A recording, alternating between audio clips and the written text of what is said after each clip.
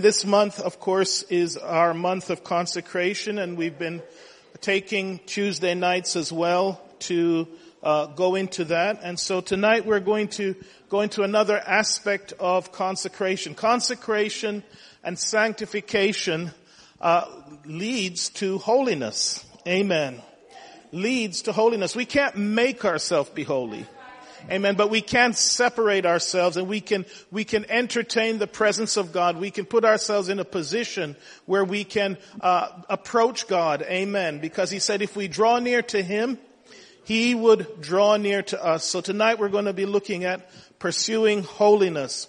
In 2 Corinthians chapter 7 and verse 1 it says, having therefore these promises, dearly beloved, let us cleanse ourselves from all filthiness of the flesh and spirit, perfecting holiness in the fear of God. That means it's a progression. Amen. You know, holiness is one of those things I believe that is like humility. You can't call yourself that absolutely, because that's something that really only God can attribute to us. Amen. But we should aspire for that, and we do that by consecration and sanctification. Let's look at that in the Old Testament from the Hebrew, what that meant. The word in the Hebrew for holiness or for holy is kodesh. And in Leviticus 11:4, God says, Jehovah says, for I am the Lord your God. Ye shall therefore sanctify yourselves. Remember, when you sanctify yourself, then you can be holy. And ye shall be holy, for I am holy. What God was saying, listen, if you want a relationship with me, the only way you're going to do that is if you can approach me in holiness, in purification. I can't come near to you if you're defiled, because you'll die. Ye shall be holy, for I am holy. Neither shall ye defile yourself with any manner of creeping thing that creepeth upon the earth. God gave the Jews in the Old Testament very strict dietary laws, and this was given so as to give them a sense of what was holy and what was profane. That is common. That is, by profane, it means something that is so common that you don't even think about it, right? You may be walking along the street and you see a scent on the sidewalk, and it may be dirty and all, and you may think twice, do I really want to pick that up? Now, if it was a $100 bill, you probably won't think too much about whether you want to pick it up. But you know, you understand a 1 cent, penny is common. It's profane. You can find them all over, and it's not worth much. God wants us to be worth a lot. In fact, he wants us to be invaluable in his sight. Psalms 29:2 says, give unto the Lord the glory due unto his name. Worship the Lord in the beauty of holiness. Holiness to God is something that beautifies. Holiness to God is something that pleases him. Amen. And so we're going to look at that tonight. And there are steps. It's a progression. We don't become holy or get that attribute suddenly. It's something that we are going to. It's a journey. It's like a destination. Amen. He says, ye shall therefore sanctify. That means separate yourself, and you shall be holy. For I am holy, neither shall ye defile yourself with any manner of creeping thing. They were certain animals they were not to eat. Certain things they were not to mix together. And it wasn't that the creatures were so evil, I believe. It was that God was trying to instill in their thinking that there were lines. Today people don't like lines. They don't like being told this is wrong and this is right. People don't like being told that, right? You have to be thinking how you're going to say stuff to some people, right? So that they don't get an offense. But God was trying to train the Israelites, the Jews, so that they understood that there were lines.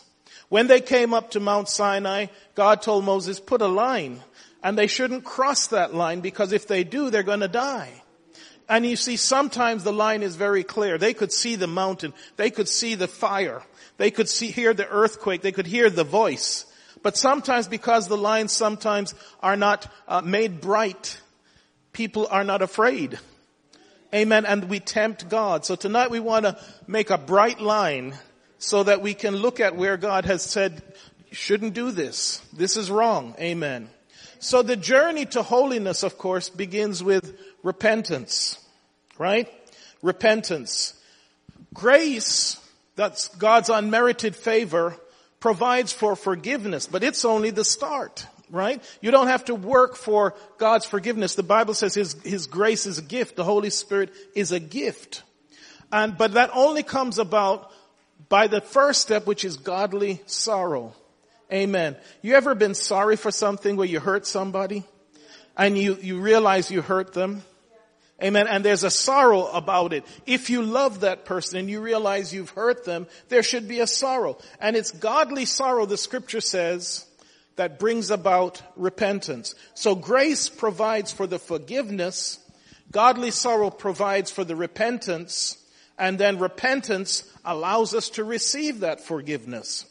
You know, I'm sorry, Sister Diane, I have to use your example again. I'm sorry. She asked me a question today about the judgment. In the scripture it says, for we must all appear before the judgment seat of Christ. And what does that mean? And I was explaining to her that is not a judgment of condemnation. That is a judgment of prize giving. That is a reward. Amen. So repentance allows us to receive God's forgiveness. It's not that God is not gracious or loving, but you do have to ask. He will never force His way into your life. He says, behold, I stand at the door and knock. He didn't say, behold, I'm going to beat it down. I'm going to come into your life. No, God is a gentleman. He wants to be invited in. In fact, the most valuable thing to God is your free love that you give to Him. The fact that you freely choose to love Him is so valuable to God. You know why? Because even as God, He can't make you love Him. If we understood how valuable that was to God and how pleasing it is when we truly love God and not just say it, but demonstrate it in our actions. Because when you love someone, you'll do a lot of stupid things, won't you? You know, when you're dating, you'll go to Tupperware parties. And you hate Tupperware parties. You don't care. Right? She'll watch the football game. And she hates football. See, when you're in love, it will change your reaction. Amen. So grace provides for the forgiveness. Godly sorrow brings repentance. And then repentance allows us to receive that forgiveness. This is on the journey to holiness. As I read on Sunday, Acts 2:37, which you're also familiar with that scripture. See, there was something that bothered their conscience. As I said, after the atmosphere was changed, they were able to receive the word. In another scripture it said they received the word gladly. Gladly. Even, you know, I love good preaching, even when it's hitting me. I go, ouch, ooh, ooh. Ooh, wow. Ooh. I can feel it, but I know it's the truth. Amen. I love when it's good preaching, solid preaching, and it's hitting me because that's what it's for. Amen. It's to knock off the rough edges. When they dig up a diamond, it doesn't look anything like a diamond. Did you know that? In fact, you may just think it's a piece of glass. It's so rough. But in the hands of someone skilled, after they've polished it, after they've put it on a grinding wheel, that thing will shine. Sometimes we have to go through some things to shine. Amen. Paul said, I've learned to be content in whatever situation I find myself. You know, that means he went through some situation where he had to learn. It was something he didn't start off with. He learned that he could get through some things. You know, some things don't scare me now that years ago used to scare me.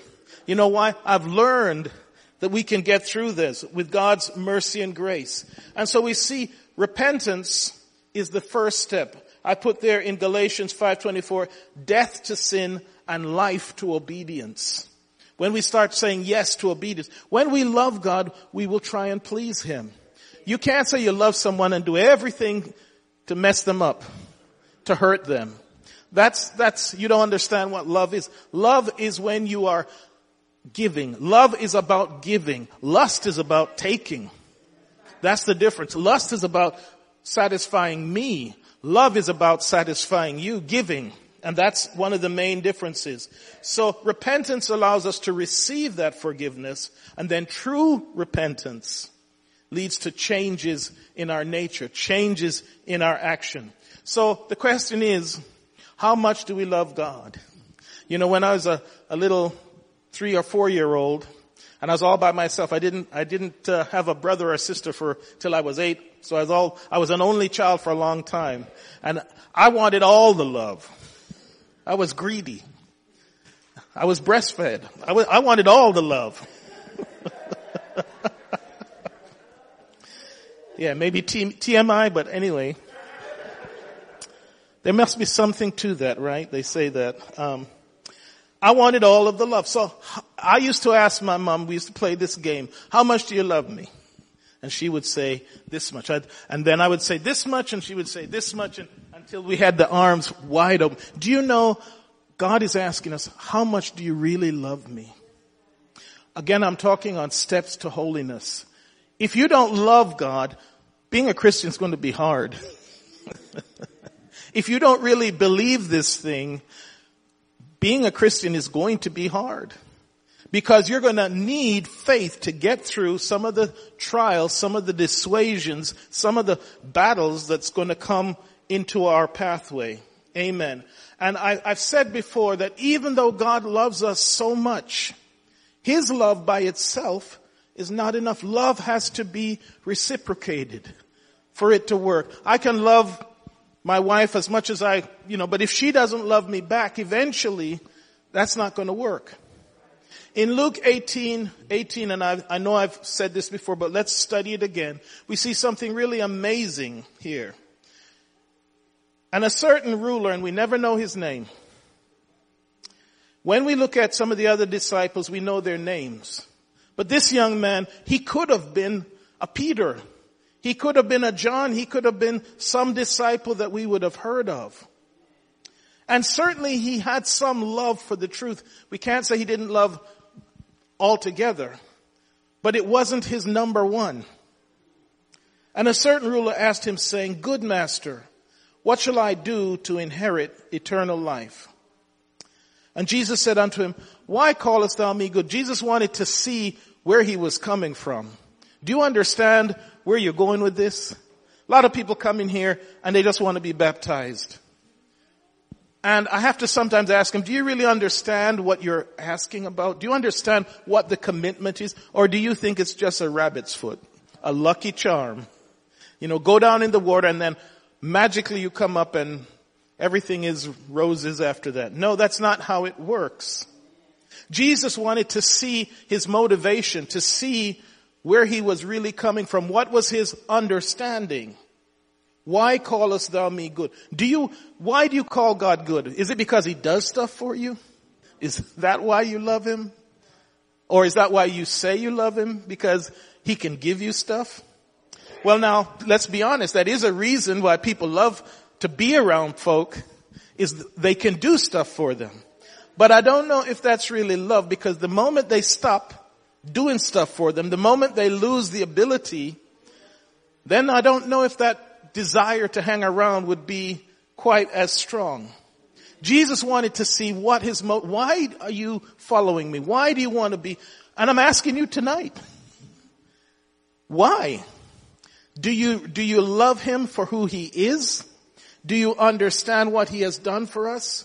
Do you understand how valuable to God the fact that you will say, I love you, not because you give me money, not because you give me wealth, not even because maybe you heal me, but because of who you are and who I understand you to be. Why do you call me good? Then Jesus went on, thou knowest the commandments, do not commit adultery, do not kill, do not steal, do not bear false witness, honor thy father and thy mother.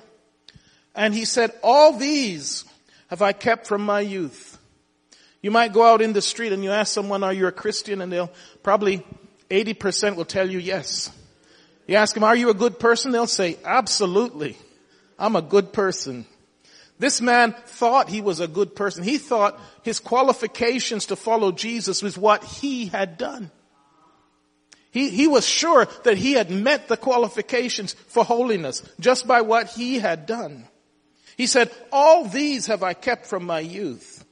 Now when Jesus heard these things, he said unto him, yet lackest thou one thing.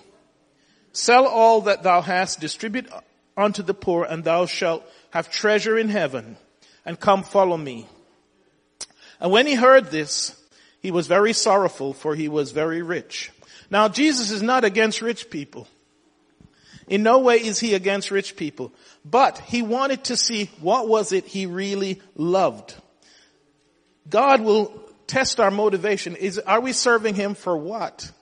Is it like the people in the New Testament who followed him for the bread?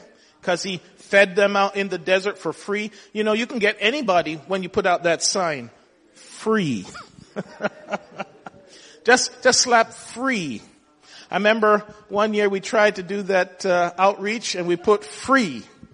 And we had, 300 jeans and everything. All of that stuff was gone in like about an hour. They came for the jeans, not for the Jesus. Because we said free. Yet it costs God, amen, to love us. Yet lackest thou one thing. Sell all that thou hast and distribute to the poor. Jesus was really testing his motivation to see what he would do. When God tested Abraham's motivation, it wasn't even his wealth. He said, I want your son. Can you understand why God held Abraham in such a high position? Because this wasn't even wealth. He said, I want your son. I want you to take your very son. Isn't that something? Take your son, and that's what God is looking for. How motivated are we? I'm talking about holiness because this is the route to holiness, is that we have to first really love God. Amen. And the thing is that sometimes it will cause us to have to give up some stuff. Sometimes friends. Sometimes friends. Sometimes family. Sometimes family. Sometimes finances. In this case, he didn't want to give up anything. That was too much for him. Sometimes our desires, our motivations, we're going to have to sacrifice, what we want to do. I know, I don't want to call any names. I know some people would like to move to Florida. Amen. And that's okay. Nothing wrong with moving somewhere nice. If it's the Lord's will, right? And sometimes it may be the Lord's will, amen. Sometimes our desires, amen. Since I traveled in November, I've got the travel bug. I've been looking at all of these nice scenic places, and that's what my flesh is wanting to do. Man, you could be traveling here and there and having a good time. God is saying, how much do you love me? Is that what I called you to do? Is that what I called you to do? To please yourself? Sometimes our ambition. Sometimes we're going to have to give up our ambition. The disciples are having a fight and they said, we want to sit on your left and right hand. We want to sit, a lot of people want ambition with God. They want God's blessing on their ambition. But that's not how it works. Amen. The amazing thing about this story is in the other version, it says Jesus looked at him and loved him. This man could have been some great disciple, some great apostle, because it says Jesus loved him. But what this tells us is just because God loves us is not enough. Isn't that amazing? Just because God loves us is not enough unless we're willing to hold on to his love and respond. Holiness is a two-way street. Remember, he said, you draw near to me and I'll draw near to you. If you don't draw near to him, he's not going to draw near to you. The one thing that we don't like is when we're hurt. God doesn't like it either. The Bible says that we're not to grieve the Holy Spirit, that whereby we are sealed. We can hurt God's feelings. We can hurt God's feelings when we are not aware, do not take the sacrifice he did seriously. A lot of people, and in this case, he didn't want to be told what to do. He thought he had done enough to be justified on his own works. And a lot of people, they don't think that you need to tell them anything. Don't tell me what to do. 1 Thessalonians 4:1. Furthermore, when we beseech you, brethren, and exhort you by the Lord Jesus that he have received of us how he ought to walk and to please God. You know what Paul is saying? I did tell you what to do. He said, you received it. Ye have received of us how we ought to walk and to please God so that he would abound more and more. In other words, Paul is saying that part of getting somewhere is you have to be teachable. As I told you before, I love great teaching. I will sit on and listen to that when I get across someone who I think is giving me some good food. Now I might go, ouch, ooh, that's close. That one just skinned me right there. Because it's good for me. Paul is saying here, he have received of us how he ought to walk and to please God. In other words, Paul had written to the Thessalonians or preached to them publicly, telling them how they could progress in holiness so that you would abound more and more. For we know what commandments we gave you by the Lord Jesus. He's saying, I did leave some things that you were to follow. Because people say, well, who are you to tell me what to do? Well, I don't really like telling you what to do, but it's what the scripture tells me. I have to tell you what to do. I have to tell myself too what to do. Paul himself said, I buffet my own body. I don't want to become, lest when I preach to others, I become a castaway. For this is the will of God. It is the will of God that we have people who teach us and tell us wrong from right. For this is the will of God. Listen to this carefully. This is the will of God, even your sanctification. Even the fact that we're going to be separate from some of the things that the world does. That ye should abstain from fornication, that every one of you should know how to possess his vessel in sanctification and honor. Not in the lust of concupiscence, even as the Gentiles which know not God. For God hath God hath not called us unto uncleanness, but what? Unto holiness. That's what we're called unto. To be holy. To be holy. To be pleasing to God so he can have a relationship with us. Amen. That he can have a relationship with us. I doubt if we were to go into a restaurant and they put a bunch of dirty plates in front of us, we would stay. We would want something clean if we're going to eat. Amen. Sister Mary.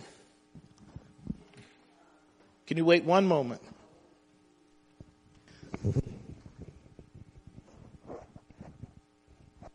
Can we maybe simplify the word holiness? Because some people, when you say holy, they think they have to reach that pinnacle of perfection with no kind of error or fault. But I was thinking that you used the word pleasing to God. If we could just, can we use that term, like pleasing you to can. God, to still say to still use the word holiness as well? Yes. There are several definitions in the Old Testament, but let me try and get there with this. Holiness is really what pleases God, if that's a simple definition. It's something that is the opposite of profane. It's the opposite of common. It's the opposite of being ordinary. The Bible says we're supposed to be a peculiar people. A peculiar people. We are supposed to be different. They're supposed to think we're strange. You know, they go to church on Tuesdays and Sundays. They spend half the day at church. They worship, they sing, they jump, they run about. That probably for the world is strange. But holiness is something that is an attribute that is hard to maybe put into English words, but it is holy likeness.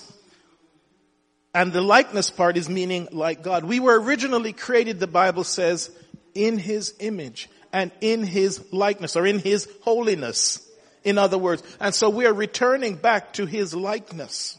Amen. For God hath not called us unto uncleanness, but unto holiness. Amen. So people will always say, don't tell me how to live. But that's what the Bible tells us.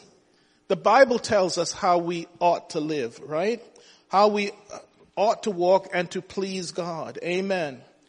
1 Thessalonians 4:1 says, as for other matters, brothers and sisters. So he's talked about fornication. Now he's talking about some other things. We instructed you how to live in order to please God. See, people don't want to be told. That young man did not want to be told, go sell all your stuff. Because Jesus was just testing him. Jesus was just seeing what his motivation really was. As in fact you are living, now we ask you and urge you in the Lord Jesus to do this more and more. Let's read that again. We instructed you how to live in order to please God. Paul is saying, keep on following the instruction. Do it more and more. For we know what instructions. You see how many times that word instruction? That's why we come to Bible study. We gave you how? By the authority of the Lord Jesus. It is God's will that you should be sanctified, separated, that you should avoid sexual immorality, that each of you should learn to control your own body in a way that is holy and honorable, not in passionate lust like the pagans who do not know God, and that in this matter no one should wrong or take advantage of a brother or sister. The Lord will punish all those who commit such sins, as we told you and warned you before. For God did not call us to be impure, here again, but to live a what? Holy life. Now he's not saying that we are never going to sin. What he's saying is that we are on a journey. You shouldn't still be in Egypt. Right? If you call yourself a Christian, you got to have at least got up to the Red Sea and started to cross. Right? You shouldn't still be in Egypt. Right? And you may come up to some things that you can't deal with, and at that point God will hold out the rod and the sea will part. You may then get into the desert, but you still shouldn't be in Egypt looking back. Right? Because in Genesis, I think 17, and I quote it often, God said to Abraham, walk before me, and I call you perfect. Sister Johnny.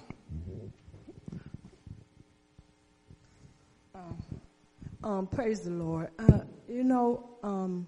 I've been saved now 17 years, but when I first came into the church, I think a lot of people been misdirected or misguided as to what holiness really is, because I myself also was misguided about holiness until I came to this church, that I really learned that holiness was not in the way you dress. Because a lot of people think when you say Pentecostal, the first thing they think about holiness is you have to wear these certain type of clothes, and that's what they call holiness.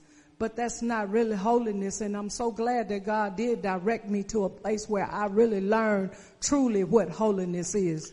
Amen. Amen. Holiness is not about just your dress. We're actually going to get to that tonight, actually. So that's going to be interesting. Holiness, we see, is the ability really to walk with God. Because God's not going to walk with you unless you are holy.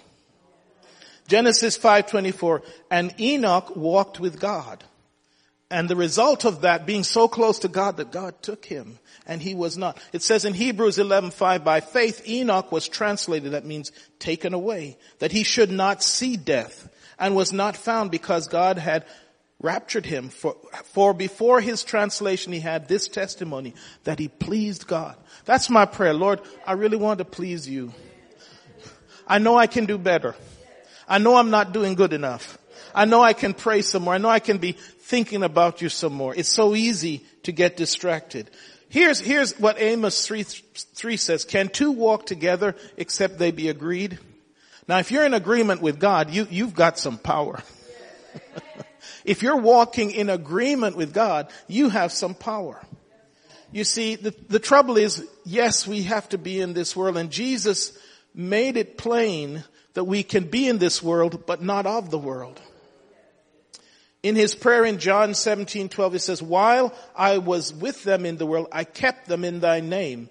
Those that thou gavest me, I have kept, and none of them is lost, but the son of perdition, that the scripture might be fulfilled. Now, I know that says that none of them is lost, but there's some conditions in there that we need to focus on. Because we know at one time, he had 72 disciples, right? And 60 of them decided that some of the things he was saying was too hard for them to accept. Okay? So the scripture here says that those that thou gavest me, if God has given you the ability of his grace, you're going to want to stay in the church. You're going to want to stay in the ark. And if you stay in the ark, the Bible tells us that no one can pluck you out of his hand. So if we will just humble ourselves and let God work on us, we can get from being profane to a state of holiness. It's not something I can suddenly say, I'm holier than you. No. Or it's a matter of how long I've been in the church. No. It's a matter of sanctification and where my relationship, where my walk is with God. Amen. Isn't it great? I forgot to say, Brother Derek got the Holy Ghost Sunday. Amen. Amen. Amen. I knew he was going to get it too. When I was praying for him, I could feel something happening. Amen. See, God is not right now going to take us out of this world. As much as, I don't know about you, but that's what I pray. Lord, please, just take me out of here. I don't want to deal with this. This is too much. I don't really want to deal with what I'm facing this week. Amen. I really didn't want to deal with some things this week. I pray not that thou shouldest take them out of the world, but thou shouldest keep them from the evil. Again, you could look at that as a benefit of holiness is that we will be kept. Amen. Yea, though I walk through the valley of the shadow of death, I will fear no evil. Let's say no evil. No evil. Amen. Hallelujah. Because if we're separated unto God, if he is our shepherd and we are his sheep, he has promised that he's never going to leave us nor forsake us. A friend of ours sent both my wife and I a text earlier the week and was, just saying, please pray for me. I'm in I don't know what has happened. They didn't explain, but obviously they were going through something. And at the time when they sent, I was going through something. I was saying, man, Lord, just come now. Just take us out here now. But since I'm pastor, I got to say something. Amen.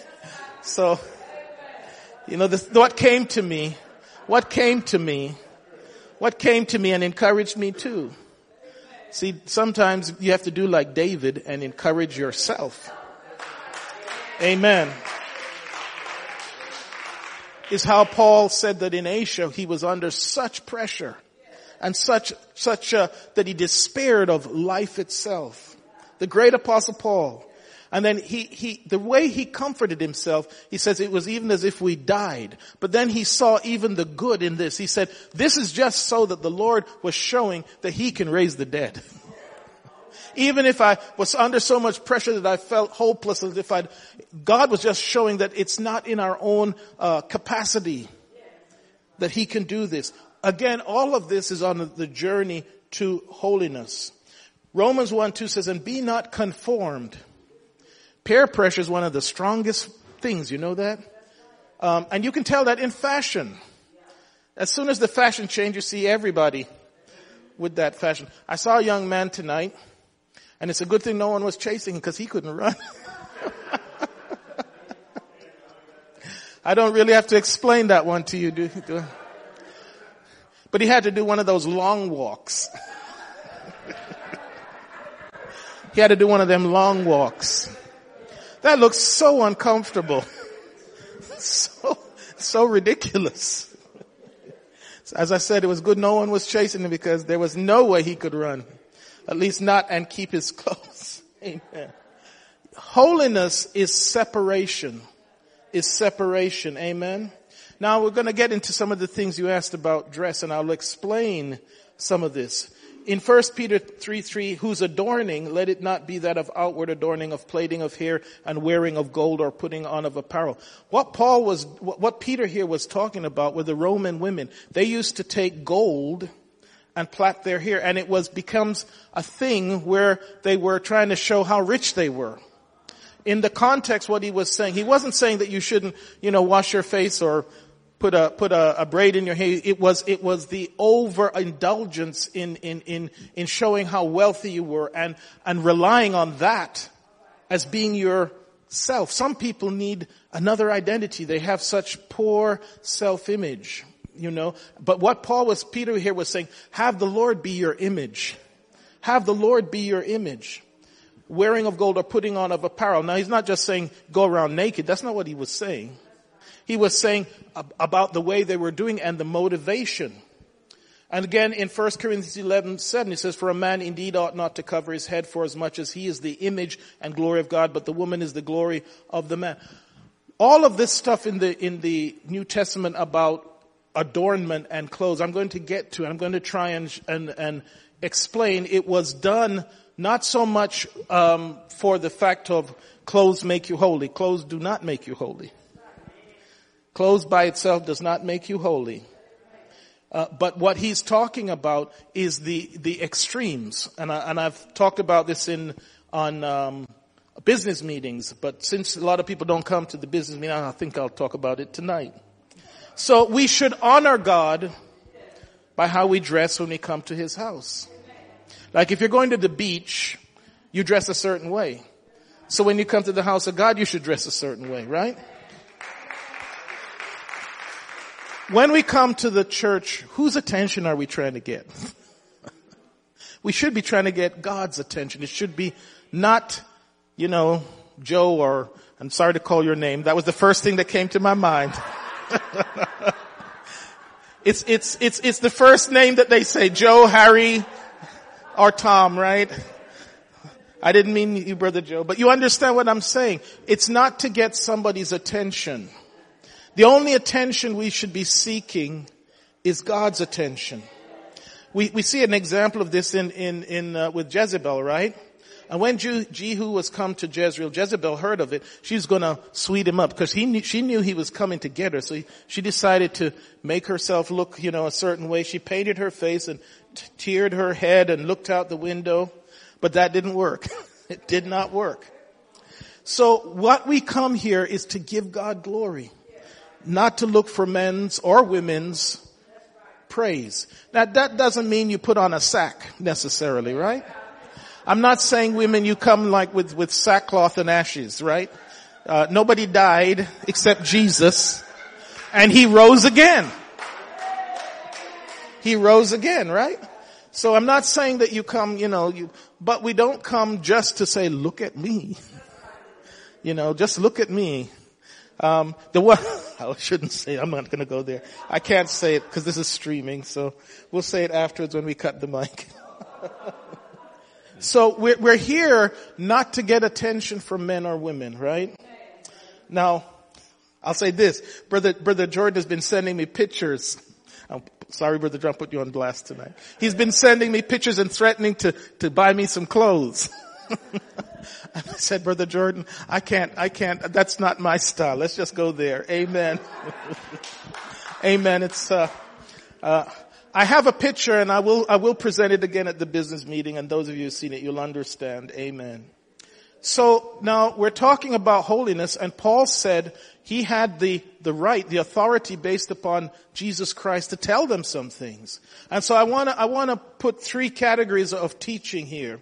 There's doctrine, which is unchangeable. Pastor has no ability to change doctrine if you don't like it. I can't say you don't have to be baptized in Jesus' name. I can't say that. Repentance, water baptism, and speaking and the infilling of the Holy Ghost, that is just it. Jesus said, except you are born of the water and the Spirit, you cannot enter, and He says it again, you cannot see. That's not something I can change. That is fundamental core doctrine. That's a teaching that's not going to change no matter what culture you go. If you go to China, if you go to Fiji, now the clothes that people wear will change. That's the point. Clothes can change. I remember in my previous church, and I may have said this before, they were sponsoring several missionaries, and they would have all the pictures of the missionaries on their board. Many churches do that.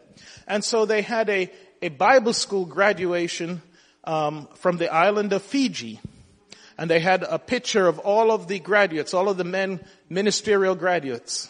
And all of them had on grass skirts. That was their culture. That was their culture. To them it was fine, and it is fine. Jesus wore long, you've seen the pictures of what they wore in Jesus' time. So that is a cultural thing. That's not a salvation thing. So now there are traditions in culture, and some are good, and some are bad.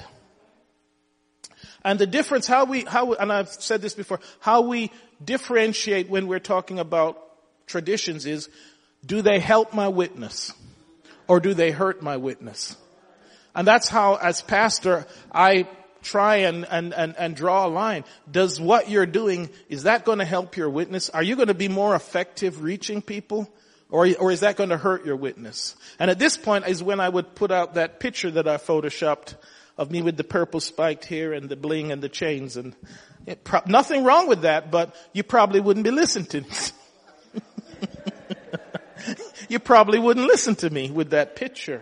Because we're talking about things that can... So if I love God, it's not that something is sinful, but am I effective?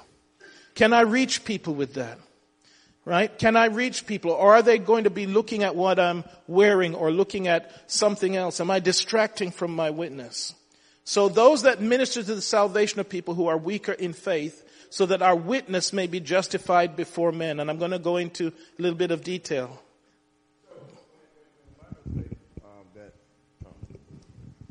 That my witness is effective. For example, when Jesus came, he dressed like the servants. So the Pharisees and Sadducees were looking for him to look like them.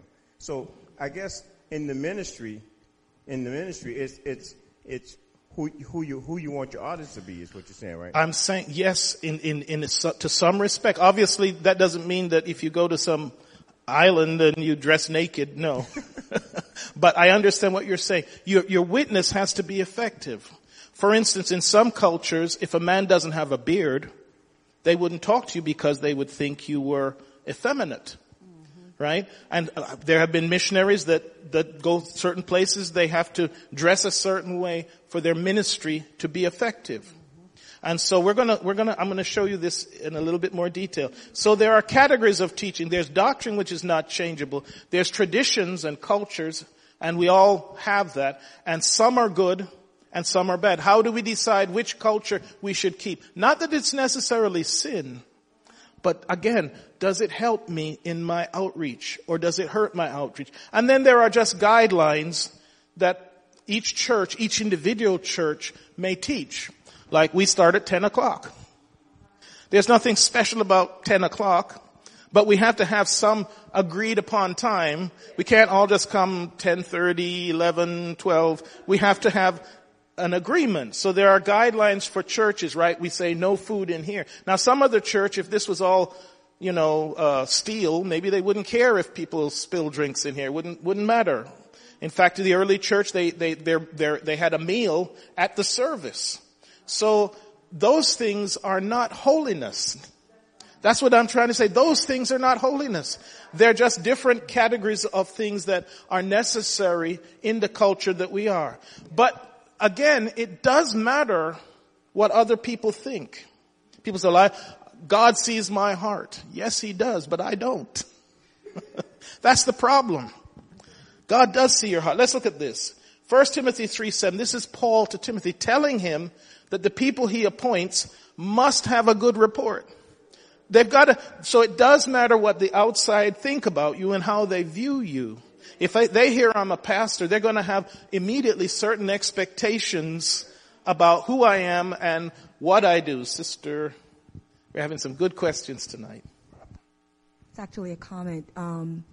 Sometimes it's also a conviction, because sometimes God will tell you literally, I don't want you in that. Right. And sometimes it's a matter of obedience. And some people in some cultures, they cannot do certain things because of that culture, and maybe it's a temptation. Right. So, absolutely. It goes back down to obedience to God. Absolutely. What is God saying to you? Absolutely. God deals with us, and it's a good point she raised because I want to make this point. God deals with us on an individual basis. There may be some things that don't bother me that if you did it would get you in trouble. There may be some things that you do that don't bother you and are not a sin, but if I did it, get me in trouble. And so it's just like your children, right? You deal with them on an individual basis. You can't, a lot of times they have different personalities, and that's why, here's the big reveal, that's why there's different churches with different pastors with different cultures, but the Bible says one Spirit. One Spirit. So it does matter what other people think as far as our witness. Because the Bible says he must have a good report with outsiders. Isn't that what it says? With outsiders. So we can't say it doesn't matter. God sees my heart. I can do anything. God knows my relationship with him. That's fine if that's all you're going to do is save yourself. But if you expect to save other people, then you do have to mind what's going on outside. So the traditions, the outward works, the clothing and all of that justify us before men because there is an expectation of what a pastor looks like, right? There is an expectation. Now, it's not a sin if I was to dress in a bag and go out there in a sack, but my witness might be a little bit hurt. But justification before God is just faith. So you see, in James when he says, I need to see your works, he's speaking before men. In Romans when Paul says we are justified by faith, he's talking before God. So there are two different justifications there. If I'm going to be a witness, then I need to be effective before men. And my behavior and my presentation has got to work. They're going to have an expectation. But before God, God sees you naked. He doesn't care what you wear. He is looking at your heart. But me as an outsider, I can only see your actions. I can only see what you do. Amen. So that is the breakdown and the difference. One is before men and one is before God. Sister, sorry brother, you're going to be jumping up and down. Hold on, he's coming over there. Praise the Lord, everyone. I don't know if you ever heard of the missionary Amy Carmichael. I think she's from England. She was a China missionary, and she was very classy. She wore her hats, her gloves. She looked the part. She was a rich woman, and she was so in love with God, and she was trying to witness to people. But the point was is that she wasn't winning anyone because people was asking her about her shoes. They was asking her, where did you get that hat from? So she said it was a strong conviction in her to tell her, no, she has to change the way she looked so she can win the people that God is sending to her. So I do believe your outer appearance does make a difference. And true enough, it's not about our clothes. But I have a strong conviction for what God told me to do. It might not be for someone else. Absolutely. Like he told me not to wear earrings. And I never had diamond earrings before. And so right when I received the Holy Ghost, guess what? It was a test. I was in the store, and when I was in Zales, and I know I'm not crazy. Now, I saw these earrings while they were wedding ring at the time. I saw the earrings, and it said $657. The Lord God Almighty looked down on me now. I saw it said $6.57. So it was a test. So I said, you know what? And sure enough, I had $7 in cash in my pocket. A sister got the earrings. Okay? I was so excited about it. I get home and I'm telling my daughters, guess what? God gave me some diamond earrings. It was 2 carats. Come on. 2 carat earrings for $6.57. As I'm sitting there, and one thing with diamond earrings, there's a certain way you do them. You click them so you won't lose them. I'm putting them in my ear. As soon as I put the diamond earring in my ear, made one click. My daughter Anaja said, Mommy, she was screaming. She said, you were bleeding. Right here, this is where I was bleeding. The blood was running down my hand. No other blood. Why did I hear him say, why are you piercing me? You didn't have to tell me twice. I never put another earring in my ear. So it is based upon what God says. It's not our opinion. In Jesus' name. Amen. Amen. So I'm going to try and see if I can finish tonight, but we'll do our best. So let me give you a scripture. It says, let your light shine before men. Right? So how is our light going to shine unless to them it is a light? So God uses different people. He sent Peter to the Jews. He sent Paul to the Gentiles. He uses where we came from and our background in the most effective way. Some people will be more effective ministering to other people than me. You know, that would be not my gift. Let's read on. It says, faith then is a sincere heart that justifies us before God. Again, I'm showing the two different things that constitute on our way to holiness. It's not just about pure faith to God, because that doesn't allow us to do any work. Look at Galatians 2:16, knowing that a man is not justified, and I put in brackets, before God, by the works of the law, but by the faith of Jesus Christ. Even we who have believed in Jesus Christ, that we may be justified by the faith of Christ, and not by the works of the law. But by the works of the law shall no flesh be justified. He's talking here before God. And that's the confusion. He's talking before God. But before men, that's the only way they're going to know me, is by my works. And that's what James is trying to say. So that's why, and I'm jumping ahead, in 1 Corinthians 12:5, he says, there are differences of administration, because all of us need one-on-one care. All of us need one-on-one care. A good parent knows how to treat their different children differently, right? Because they're not all the same. And so I used to not understand this when I was, say about 20 years ago, I was talking to someone, and they go to a church where the pastor is extremely strict. You can only wear a white shirt on the pulpit, and no wedding rings, and all kinds of regulations and rules. And I didn't understand this. I said, how come you're going to this church? And he told me, that's what I need. If he went to a different church, he may not be in church. Some people, that's what they need. Some children, you have to get on their case every day. Other children, you say one thing to them, you don't have to touch them, and they'll break out in tears. You understand? So God treats us differently. That's why in 1 Corinthians 12:5, that there are differences of administrations, but the same Lord. So as long as what is being taught is not a change of doctrine, don't criticize it. So I don't criticize other churches and what they teach.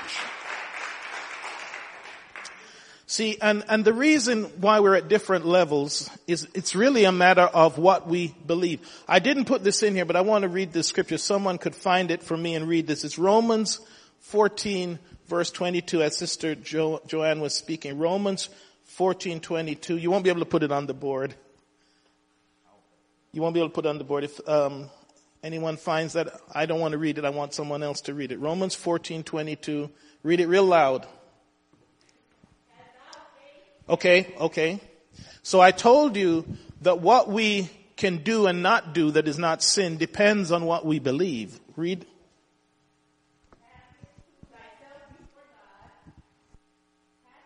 He that condemneth not himself in that thing which he alloweth.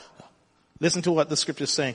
It's saying, happy is that person who is not condemned, in other words, by the things that he allows himself to do. Some people may be condemned by it, and then it becomes a sin. But if it's not a sin, but it was just a conviction, it's still a sin because you're condemned by it. So it says, blessed or happy is the man who is not condemned by the thing he allows. So let's say I play chess. Some church may say, we don't allow chess.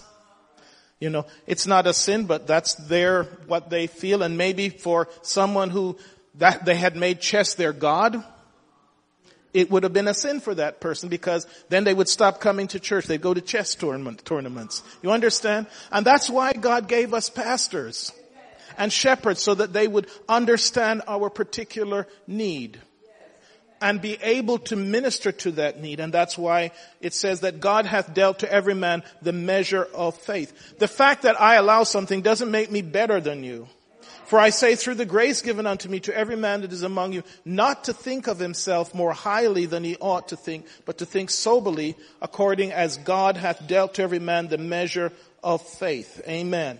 So I didn't really get through a good portion of this, but what I'm trying to show you, that this is a journey. And when we start out by consecration, and then we go to sanctification, then we're on the journey to holiness, being back into the image of God. That's what holiness is about. It's to be like God, on our journey to God. It says, Corinthians 8:4, as concerning therefore the eating of those things that are offered in sacrifice unto the idols. Again, he's showing again that some people are condemned by that. If they see you eating something that they knew had been coming from the temple. And Paul was explaining, we know that an idol is nothing in the world and that there is none other God but one. But though there be that are called gods, whether in heaven or in earth, as there be gods many and lords many, he's saying, just because someone else looks at that and is condemned by it, then don't let your faith let that person stumble. That's what he's saying. So there may be things that I teach that I don't teach to everybody. This is not universal to every church. It's just what my understanding is. But if I know that that person is bothered by that, I don't put it in front of their face. I'm not being a hypocrite. I'm just following scripture to be considerate of my brother, right? But to us there is but one God, the Father of whom are all things, and we in him, and one Lord Jesus Christ, by whom are all things, and we by him. Howbeit, he's explaining, there is not in every man that knowledge. Some people were raised a certain way and they were told a certain thing. This is not something new. In the early church, can you imagine how difficult it was for the Jews to accept the end of the law? All their life they had been told, you got to do this. You can only do this on a Saturday. You got to do all these sacrifices. Here comes freedom.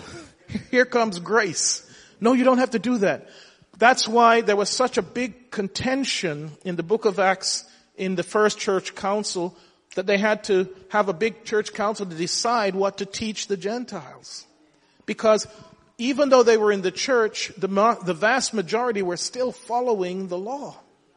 They didn't understand that God had come to free them from the law. And that was what Romans and Galatians is all about. So God is telling us that even if we know better, we mustn't let our knowledge be a stumbling block in this journey to holiness. But take heed lest by any means this liberty of yours becomes a stumbling block to them that are weak. For if any man see thee which has knowledge sit at meat in the idol's temple, shall not the conscience of him which is weak be emboldened to eat those things which are offered to idols? That's what I was saying. Somebody could be able to do something, doesn't bother them, it's not a sin. But because I came from a certain life or style, if I do that stuff, it may lead me into big trouble. It may lead me into big trouble. So we can't condemn someone who doesn't necessarily have our understanding of the liberty in Christ. And we have to be considerate of them on our journey to holiness. We can't be pointing fingers and says, I'm holier than thou. I'm holier than thou. Some need more mud to see. Some need more mud to see. But in the end, it's Jesus that does the healing. It's Jesus that opens the eyes. We have the story of the man who is quite amazing when you think about it, because for many miracles he just had to speak. But this man was so bound up by what he thought things had to be for him to get his healing. You know, we put a boundary on what God can do. He felt something had to physically be done before he could get his healing. And in fact, if you read the story, Jesus had to take him out of the town. He couldn't heal him, and they had to take him by himself, lead him out of the town, and get him by himself. And even though God was in front of him, which Jesus is God, and he put mud on his eyes, the first thing he said, I see men walking on the street. He still couldn't see clearly. He had a conception of how God was going to deliver him. And Jesus had to repeat it before finally he got delivered. Some people can believe with almost nothing. I give my wife that. She can believe with almost nothing. Me, I need the mud. But God is merciful. He heals those who have great faith, and he puts the mud on those who need some more faith. Amen. Amen. All right. Well, we'll have to, if you could all stand with me, because we still got a ways to go, and I'm not gonna, I try and keep it to 1 hour. We will continue this the next time on accountability. You know, we talk about grace. So when does grace apply? Can I do anything I want and just pray and ask God for forgiveness, and that's grace? Well, the key, and I'll just give you this, you know, that like they do the commercials of the upcoming features. It depends upon our intent. Do we know what we are doing? Jesus said from the cross, Father, forgive them, Why did those soldiers get grace? Because they didn't realize, even though they were crucifying him, they really didn't understand what they were doing. Amen. We're going to look at that on holiness and how that applies, because it's really through grace that we're going to get through this. Amen. It's through the grace of God. Hallelujah. Amen. Well, this is a little bit different Bible study. I love the participation. Amen. And we have a great turnout tonight. This is almost like Sunday. Amen. Amen.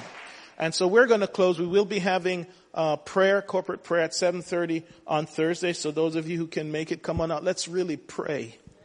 Let's talk to God.